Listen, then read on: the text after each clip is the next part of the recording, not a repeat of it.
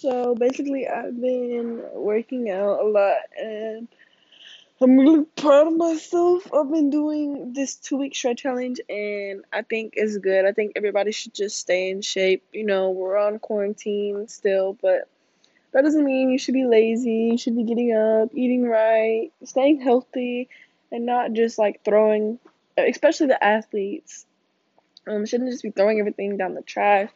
I feel like a lot of people should definitely be working out and getting their bodies right, staying in shape, most definitely, because, sports next year, and it's just important, anyways, to keep your body healthy, keep your bones strong, your muscles strong, constantly growing. It's really good to do, not only for yourself, but just for like, just to be healthy, to be honest. Um, it's important to eat right and to be healthy. It definitely does make a great difference in your health. So, yeah.